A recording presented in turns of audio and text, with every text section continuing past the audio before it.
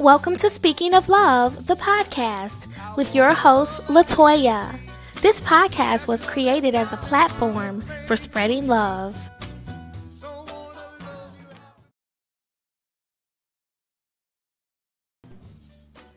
They say love is the strongest magnetic force on the planet Earth.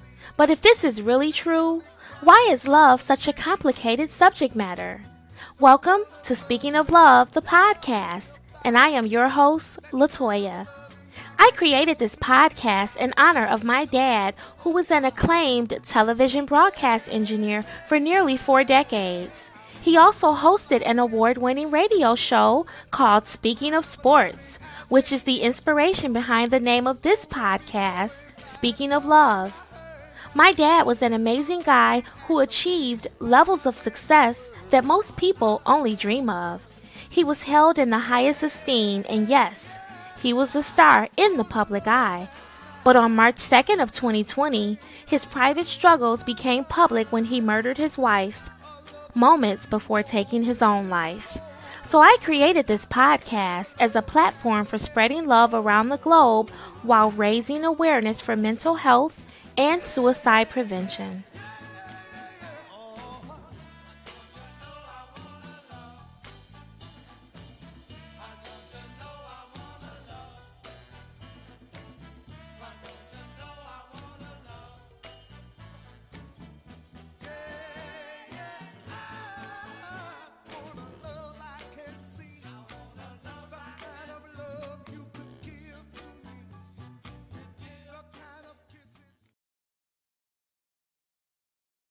My name is LaToya Bond, and I have a podcast called Speaking of Love.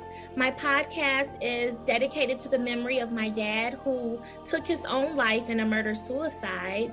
Aside from that, I am a business owner. I have a home-based business. I am also a legal professional during my 9-to-5 day.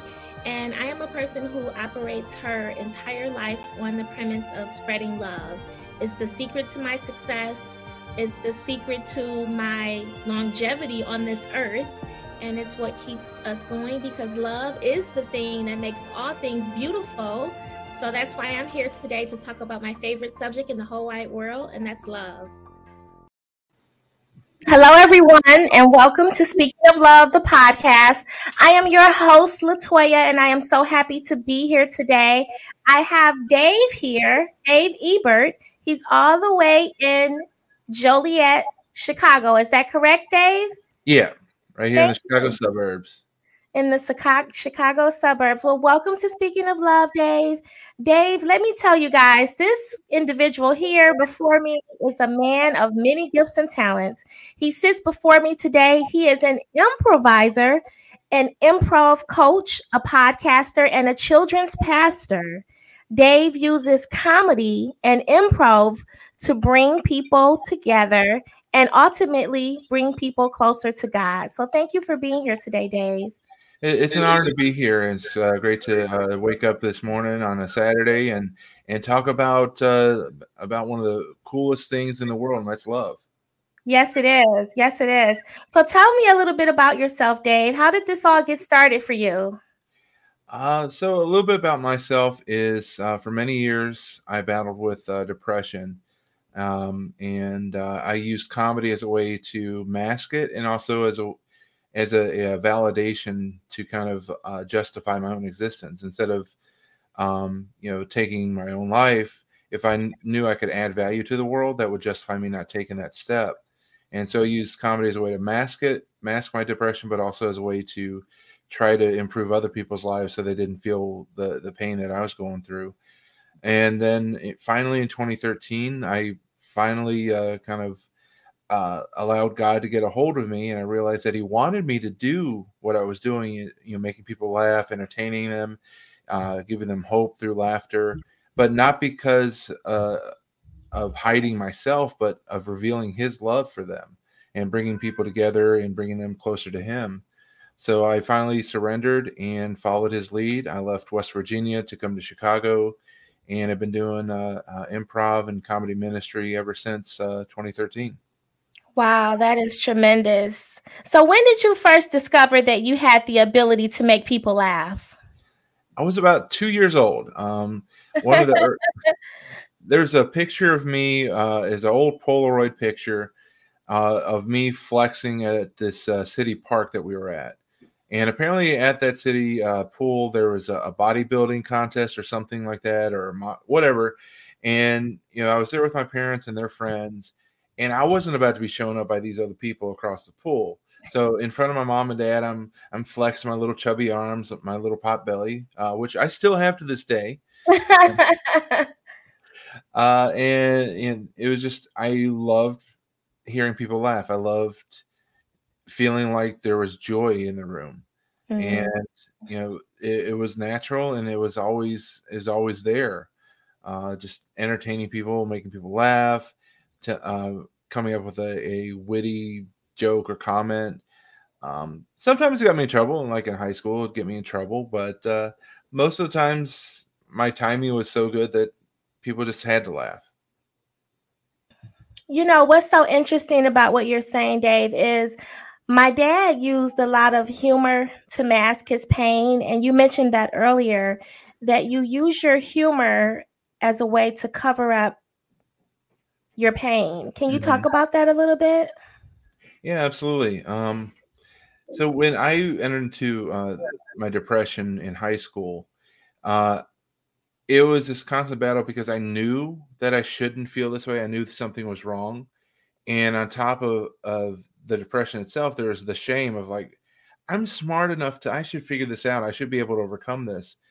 But I didn't feel comfortable and confident enough to share what I was going through. So instead of allowing the additional shame to just keep piling up, I just buried it and I hid it deep down. Meanwhile, uh, the comedy and the carrying on and the joking that was always there, it went from the pure motive of just spreading joy and being around people and enjoying it. It became this defense mechanism where I couldn't let anybody be beyond that wall, beyond that mask. And like I said, it was kind of a twofold thing where, number one, I didn't want people to see what I was going through. Number two, I didn't want other people to go through what I was going through. And I kind of instinctively knew that if I can make you laugh, even if it's at my own expense, that you weren't where I was, that you weren't feeling the hopelessness and the pain that I was feeling.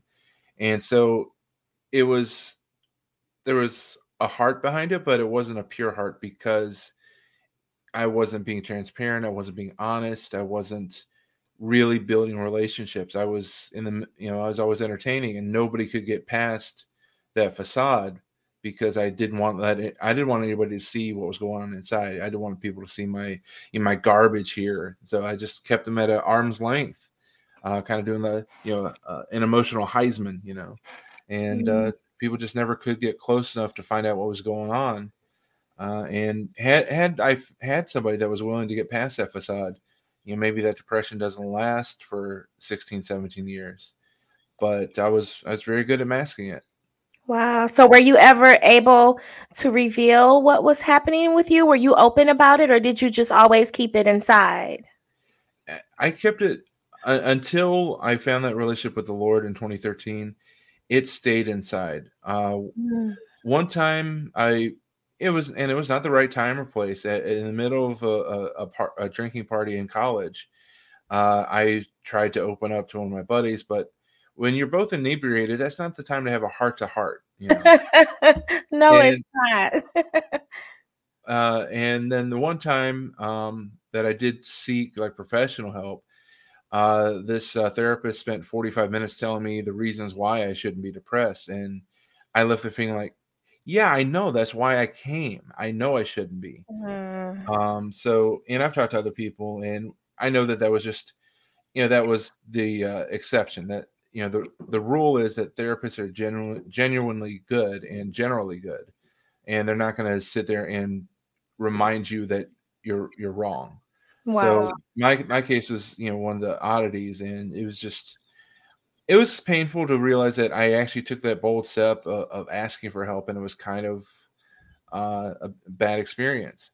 But for anybody that is currently struggling, I would say that you can't go through it alone. You can't handle it alone, because as much as it is a medical or mental issue, it's also a very spiritual issue, because because there is a God and there is an enemy of God who will use that to limit your effectiveness in this life. Yeah. Take us back, Dave, to 2013. You said in 2013 you found God. Tell us about that experience. Sure. Now, I had first accepted Jesus when I was in sixth grade at a summer camp. So there would be arguments back and forth on different sides of theology of whether or not that was the moment of salvation or 2013. Either way, there was a seed planted that year. It lay dormant most years because I wasn't discipled in our church. I didn't know how to bring up the youth in church. So the seed was there, and then in 2013, it was right after a really rough 2012. I had my truck broken into a couple of times. I was going nowhere in radio. I was working a part-time job with no way to get full-time. And, everything that I tried seemed to kind of fail.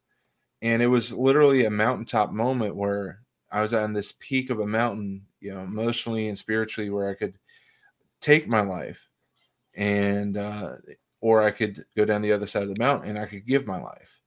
And I felt at the time like God was reaching out to me. He was trying to get my attention. So I finally, I submitted. And what did it was I was on my way to work. I lived in a small town in West Virginia where there's very few people living in the neck of the woods I was at. And I was within walking distance of the radio station. So I'm on my way to work. All of a sudden, there's these two kids from a Bible college. They're out there witnessing, wanting to pray for people, wanting to pass out tracts. And for those who don't know, a tract is basically a small comic book that's got a gospel message to it. It's just like a small little thing just to tell you a little bit about Jesus. So they're out there on this corner, and there's really no reason for them to be there. There's nobody out. There's nobody in that area. But they just happen to be on that street corner waiting for me. I truly believe that it was a God-ordained meeting because, I tried to blow past them and they're like, hey, can we pray for you? How you doing? I'm like, hey, I'm great. I'm a Christian, I believe, but I got to get to work. And I totally blew them off. But the message was sent. I got to work, then I came home and I started to read Rick Warren's Purpose-Driven Life, which, I know that there's a lot of debate over his theology currently, but that book was very impactful for millions of people, and it was for me because it started to show me that entertaining people and laughing and encouraging people to laugh, that was all good. That was all part of what God wanted for me to do. It's just my motives and my intentions had to change. My paradigm had to shift. And so it did when I finally, said, all right, Lord, now what? And he said, I want you to make people laugh. I want you to entertain people. And so the conversation went, hey, so what do I do? There's nothing here in West Virginia for me to do. God's like, I know. And then I started to think, well, my mom lives in Roanoke. Maybe I go to Roanoke, Virginia, which is a bigger area. It's got more opportunities. But it didn't sit right. And then in conversations, my sister, who lived here in Chicago, offered me a place to stay if I wanted to start over. And I said, are you sure? And she said, yeah. So within a few weeks, I packed everything I owned in my truck. I spent a few days hanging out with Mom in Roanoke. And then I drove up to Chicago and just started completely over on my sister's couch. Wow. Thank God for big sisters, right? Yeah, exactly. And what's interesting is, I'm on this faith journey, but my sister is not, doesn't believe. She doesn't have a faith relationship with the Lord, but he still used her. And so I started over on my sister's couch, and that was in March of 2013. Within a couple of weeks, I met some people through Craigslist of all places. Oh my God. And started the improv ministry back in 2013. Wow. And you're a children's pastor. Talk to us about that. Yeah. When I eventually met my wife about 2 years or about a year after I moved to Chicago, we started dating. And she was actually, when I first met her, she was dating a friend of mine from church. So I try to, sound scandalous and say that, yeah, I met my wife when she was dating a friend of mine. And but yeah, it wasn't like that. They'd actually broken up, and I started trying to intervene to try to get them back together. But yeah, eventually is obvious he wasn't interested, and I was enjoying our conversation, so I'd start to flirt, and she'd be like, "Dave, you're flirting." I said, I can't help it. I'm a Libra.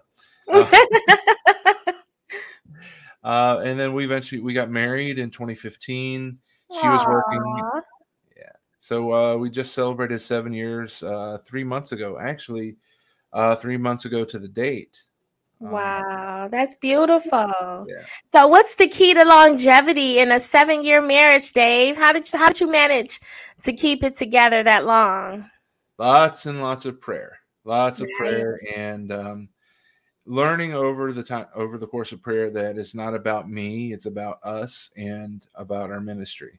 Because for anybody that's married, your first and most important ministry is your marriage. Because if that's not right, nothing else is going to be right.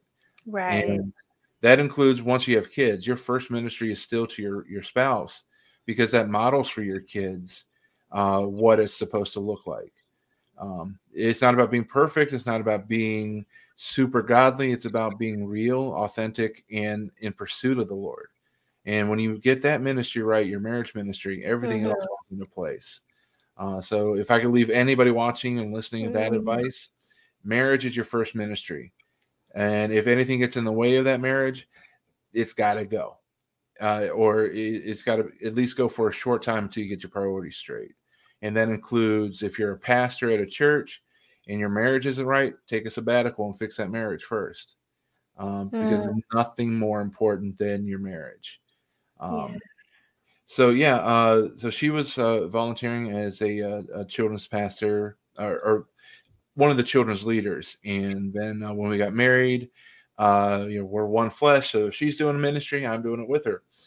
So I jumped in, and eventually we got moved up to be the children's pastors. And the whole idea is, just pouring into the next generation, modeling through our marriage what, a godly man and godly woman should look like and how they should relate to one another. And then also, just giving the kids an opportunity to truly experience who God is and not think that, oh, they're just kids, we'll just babysit them. No, kids church is not babysitting. It should be discipling. The thing that I didn't really experience when I was a kid, we want to make sure that our kids get discipled. And whether it sticks or not is not up to us. The results are up to God. Our job is just to be faithful and to give the kids a chance to hear the truth and not some sugar-coated, candy-coated version of the truth. Now, obviously, there's some things we don't talk about in Kids Church because they're not ready yet. But the overall thing of needing forgiveness of sins, Jesus actually died and rose again. Those kind of things are the most important. And we make sure that our kids know about it. And also, my wife and I make a good team. She's the serious, let's read the scripture, talk about the scripture. And I find the opportunity to use my gifting to break up with some humor, with some dad jokes. Because kids only have so much attention span, and they need a jolt every once in a while where they can laugh. And that's kind of my job. Wow, Dave, you are amazing. So when you stand before an audience, whether you're doing comedy, whether you're teaching children about the Bible, what is the one takeaway lesson that you desire for your audience to have from you? What's your motive, your purpose? My motive and purpose is that my purpose is to inform and entertain and ultimately bring closer to God. And my hope is that people will see that no matter how flawed I am, maybe I get the wrong name. Like the other day I was talking, referencing, and I don't know how deep in the weeds we want to get, but I was referencing Paul and Barnabas when they had their big fight over whether John Mark would go on the missionary journey. And I refer to it as Paul and Barabbas, who Barabbas was the one that Pontius Pilate let go instead of Jesus that day. And so I make mistakes. I'm human. I'm going to flub. I'm going to misquote scripture on time to time. But I hope that no matter whether I'm doing comedy or teaching the word or teaching children, that they realize that despite my imperfections, I'm pointing to a perfect God, and that they will seek Him above anything I say to verify if what I'm saying is right. Mm-hmm.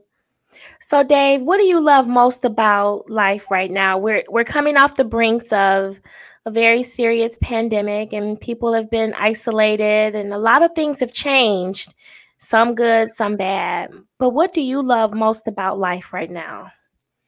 I love that there seems to be an awakening of wanting to be together, that people realize that now that we've been put on that timeout, we were separated, that there's a realization that we're designed to be in community. Early on, so many people got so tired of everything being Zoom and virtual and Google Meets. And now that we're starting to get out of it, I mean, even the McDonald's play places are opening back up. So I think we're getting to a place where we can understand that it's safe to meet. Yeah. And I love the fact that there's a desire to be together. And that's how God designed us, to be in community. That's why Hebrews talks about, don't neglect the gathering together, because God built us for community. The Bible also talks about the enemy, the devil, is like a roaring lion looking for something to devour. If you think about a lion, he can't devour a pack. He looks for the one that's isolated. He looks for the one that's kind of wandering around with a limp by themselves. The lion doesn't go after the pack. So if we're in a pack, you're a lot safer, and you don't have to worry so much about that roaring lion looking to devour, because we're designed to be together. We're designed to be in community. We're a body. The finger can't operate separate from the body, so we should all be together. And that's what I love. And comedy does that so well, because you can get a room full of strangers, and the second they laugh together, there's like a bond created, because they've all admitted something about themselves. They've all admitted that I understand that, I agree that that's funny. And you get a group of 500 strangers laughing, they leave that show no longer strangers. Even if they never talk to each other or whatever, they're not alone. And that is the beauty of what comedy does. Yes, it is.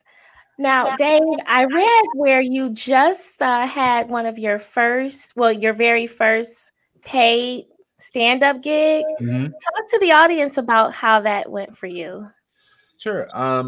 I've done a little stand up here and there, but this was my first like solo gig. Like, hey, Dave, we want you to come and entertain us. And it was different, because it was on somebody's front lawn. I was standing on their driveway. We had people sitting in their garage in the shade, people sitting in under a tree in the shade.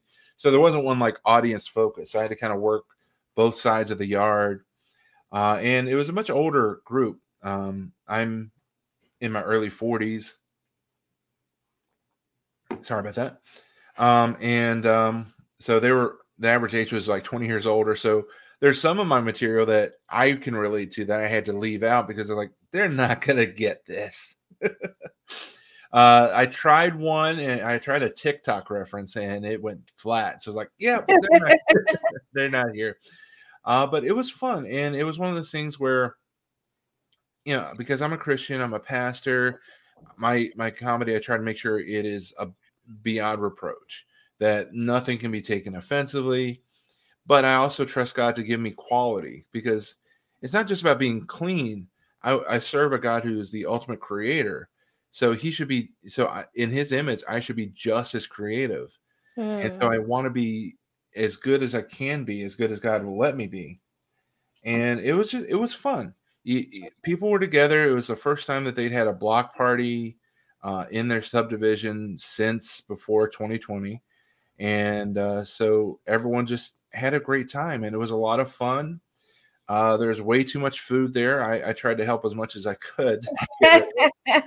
But yeah, it was just the beautiful thing of people from all walks of life coming together to sit together, to enjoy some sunshine, enjoy some fresh air, and just laugh together and kind of shed the burdens of life. Because That's one thing that life is very good at, is giving you a bunch of burdens for you to carry.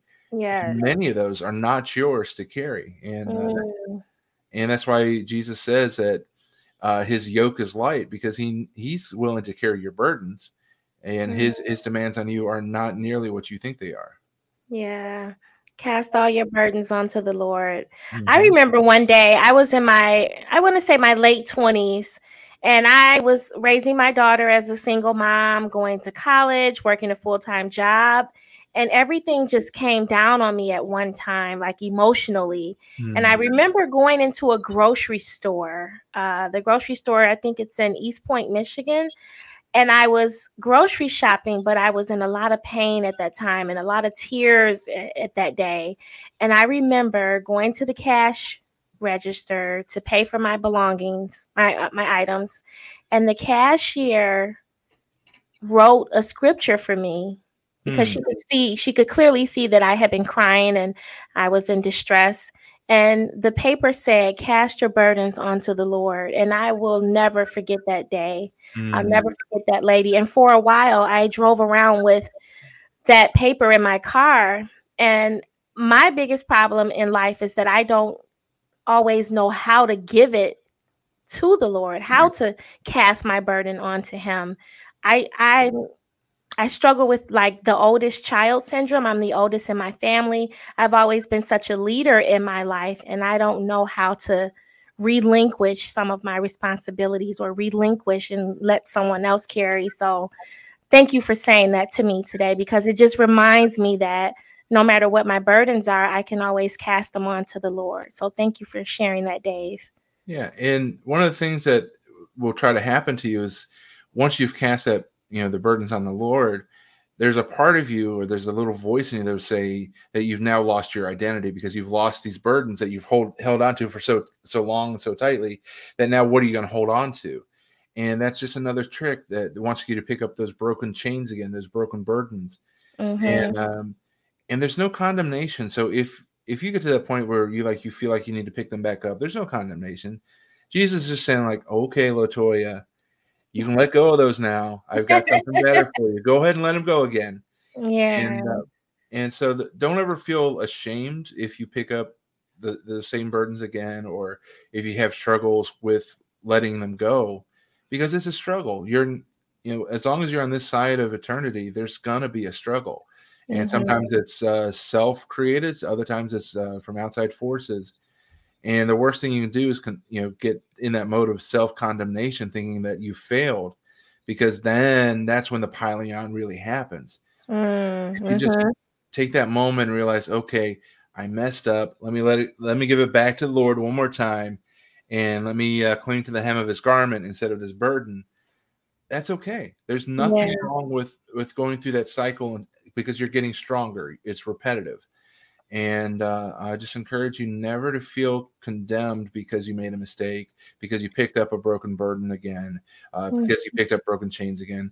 That's the human psyche, especially in this society where we think that everything has to be big and every sin has to be punished.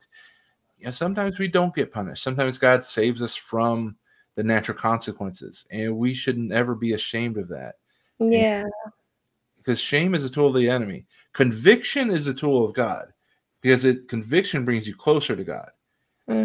Shame draws you further from God. So shame is not what you should experience. If you feel conviction, welcome that and say, all right, God, I'm sorry. Here it is. If you feel shame, where it's like making you recoil away from God, kind of like Adam and Eve when they're hiding in the bushes, like, oh God, we heard you coming. We didn't want you to see us naked.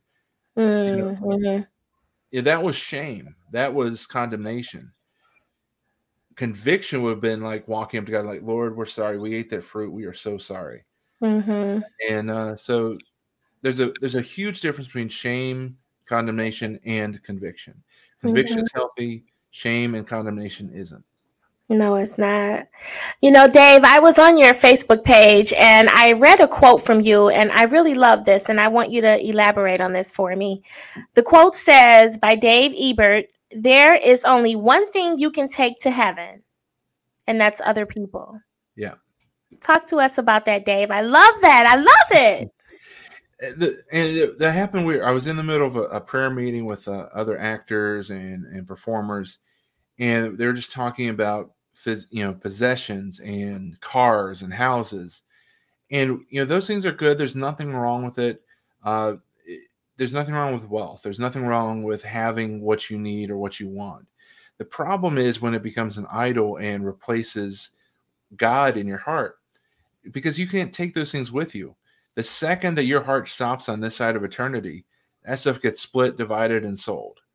But what you can bring with you, what you should work to bring with you to heaven, is other people. That's your family, it's your coworkers, it's your friends, it's people who may just tune into a podcast randomly on a Saturday morning. We want you to come with us. We want you all aboard the train to heaven, because I can't take anything with us. If I win, $1 million in the lottery, I can't take that with me. If my wife and I get a huge, beautiful house, the second I'm gone, that house is sold. But what I can bring with me is, my wife. I can bring. Hopefully, one day I'll be able to say that I can bring my mom and my sister. Hope that we can bring my wife's family. It's all about who we can bring, because we can't bring any of the whats. Wow, that's absolutely powerful. We have a few people tuning in here. I'm going to show their comments. This one is from you. Thank you, Dave. You're happy to be here. Thank you so much. We have Keith Carter Jr. Depression comes in all types of situations. Yeah. That is definitely true. Definitely. We have Khalid Brahim, and he said that we're having a strong conversation. Thank you, Khalid. Carrie, thank you. That is a powerful statement. I needed to hear that and be reminded to release my burdens to the Lord. Thank you, Carrie. Thank you all so much for my audience members who are watching us live today. I appreciate that. Dave, I want to let my audience know where they can reach out to you. Can you tell us how to reach you if we would like to use you for your services? Sure, absolutely. And in response to Keith Carter Jr.'s comment, depression does come in all types of situations. So one thing that I know is that depression looks different for each person that goes through it. There's no blanket response. There's no blanket treatment. But if you're somebody that's going through that, my email box is open to anybody that just needs to just get stuff off their chest. I'm not going to respond with a bunch of copy and paste of scripture or try to beat you down with a word. I just want to walk through the valley with you. And sometimes it's easier to open up to a stranger than to somebody that you know. So I just want to encourage you, if you have that struggle, email me at dave@gifts4glory.com, dave@gifts4glory.com. And that email goes to my phone.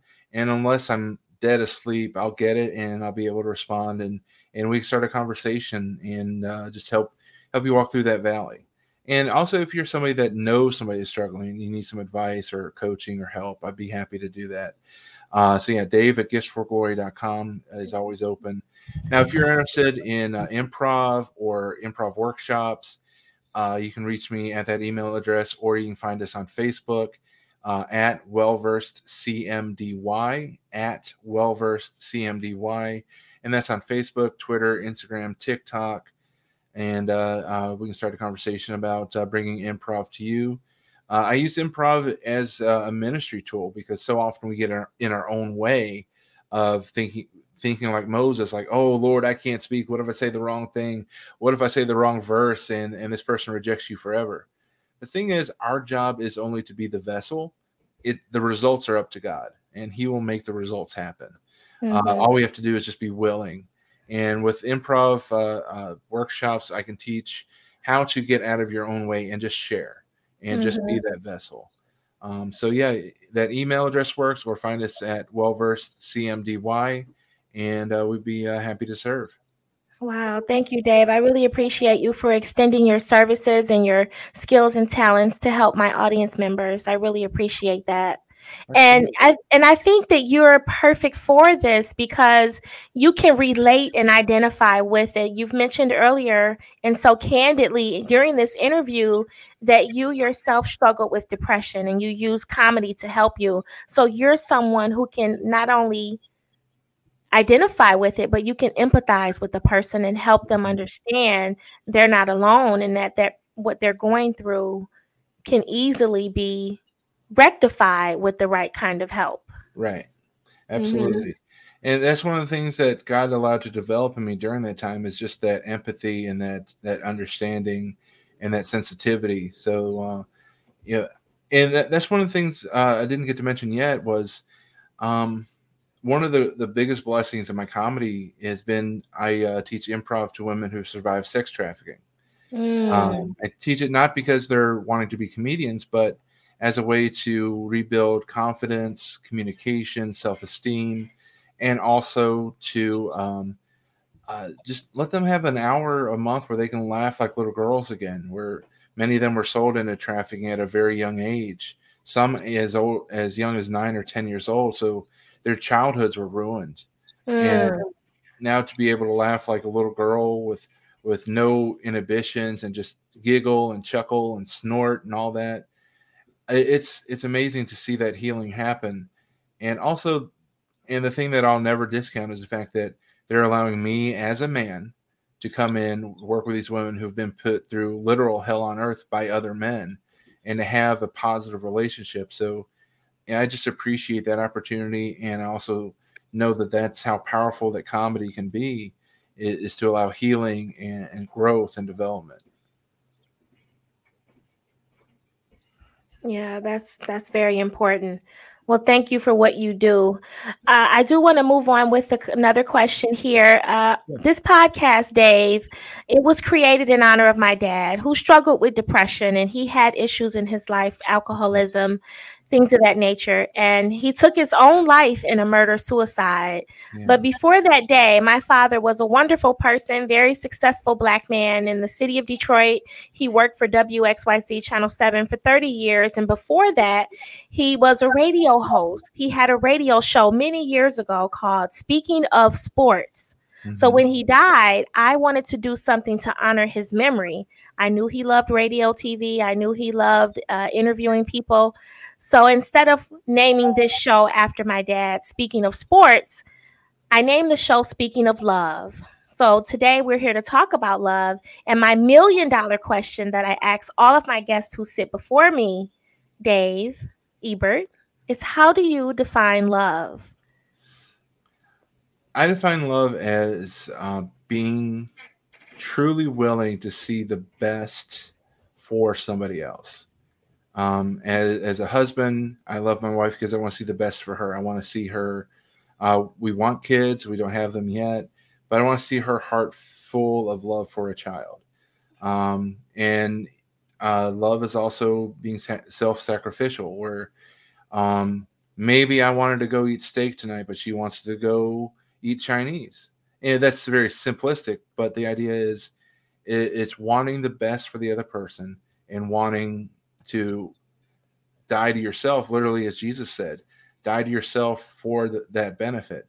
Now, the best is not necessarily what they want. Sometimes love is being willing to say, hey, you don't want that. You don't want that beer. You don't want to go to that strip club. You don't want to watch that movie. So love is that self-sacrifice, willing to risk the relationship to tell them the truth. So, it's wanting the best, which includes telling them no from time to time, but also wanting the best for them in this life and the next. Wow, that's absolutely powerful. And that resonates with me. Yeah, I'm actually in a situation like that where I'm trying to help someone, and it's just out of love. So thank you for that. Yeah. So Absolutely. Dave Ebert, when the pages of your life are reviewed and your mission here on the planet Earth is over, what do you most want to be remembered for? What's your legacy? My legacy is that I fulfilled the definition of love I just gave you, that I wanted the best for people, which includes, most importantly, that they would know Jesus, and that I was willing to serve and help them find their best. Yes, I love it.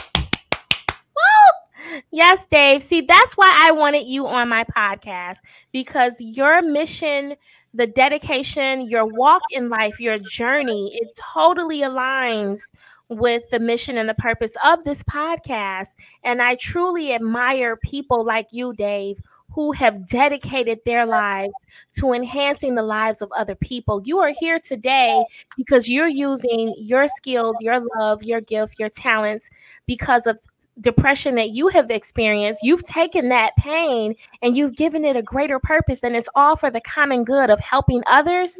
I bow to people like you. I love it. Thank you. Thank you. You're welcome. Thank you, and thank God he saved me so many times to allow me to get to this point where he could redeem all of that and use it for the good of people. Wow. Well, Dave, thank you so much for being here, for blessing my platform with your presence. This was my 106th episode. If any of my audience members would like to reach out to this wonderful man, Dave, please email Dave at dave@gifts, the number 4glory.com. Again, it's Dave at gifts4glory.com. Dave at gifts4glory.com. Dave, is there anything else you'd like to share with my audience before we conclude our wonderful interview here today? No, it's so impressive, your story of being willing to honor your dad despite the one moment that happened, and to focus on the good and the full story. And I think that you deserve respect and honor for still having an open heart and focusing on love, because I know that these last couple of years have had been brutal for you, and I commend you for staying strong and being that light in this dark world. Yeah, thank you. It hasn't been easy, Dave. I still have my days of struggle. Mm-hmm. You know, my dad took his own life in a murder suicide. So he took the life of his wife first, and then he took his own life. So that adds a double component to a terrible tragedy. You know, that day, 2 families lost someone that they love. And it's been very difficult. And then shortly after that, I went through a very painful divorce and the pandemic and just trying to navigate my way through all of this. And I'm coming off the brinks of it, and I'm a lot better because of people like you. You know, I say this all the time. Every Saturday morning when I wake up, it's like I'm on my way to a therapy session, and I get to talk to people from all around the world on the topic of love in honor of my dad. So you're helping me, Dave. Today you were my medicine, and I appreciate you. Oh, well, that blesses me. I'm very happy that I could offer a little bit for you. Well, thank you. And if anyone has missed any portion of this podcast, it will live on YouTube. It's on Facebook. Just type in Speaking of Love in the search bar, and the podcast will be there. The podcast is also available on all major podcast platforms. So that's Google Podcasts, Apple Podcasts. Speaking of Love is there. And I thank you all for being here. And I will be back next week. The month of September will be a series of conversations about suicide. September is Suicide Prevention Month, Suicide Awareness and Prevention Month. So if anyone here is watching, if you're feeling a little suicidal or you need someone to talk to, I'm going to put the Suicide Lifeline number up, and the number is 988, just like you would call 911 in case of an emergency. Well, now they have a hotline dedicated to people who may be ready to end their lives. So if you feel that you need to speak to someone, don't dial 911, just dial 988. Or you can call me, or you can email Dave. Okay? So thank you all for being here. This has been a beautiful episode, and I will see you all next week. Dave, I bow to your excellence. I'm bowing down. I bow to your excellence. Thank you for being here, and I'll see you all next week.